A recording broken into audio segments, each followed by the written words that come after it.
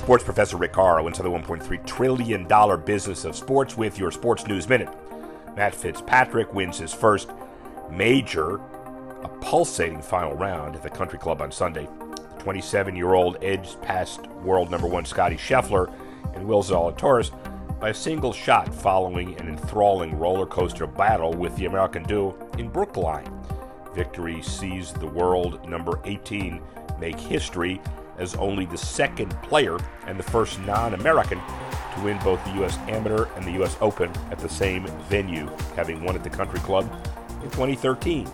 Jack Nicklaus, the only other golfer who have achieved the feat, following triumphs at Pebble Beach in 61 and 72.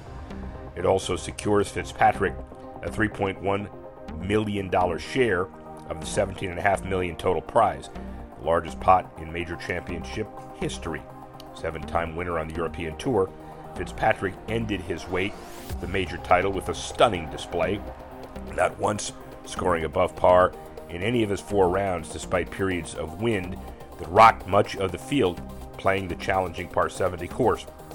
His 68, 70, 68 across the first 3 rounds saw him arrive as co-leader alongside Zalatoris heading into the deciding day, where his third 68 enough to claim the one-stroke victory. Sports Professor Rick Horrow, Sports News Minute.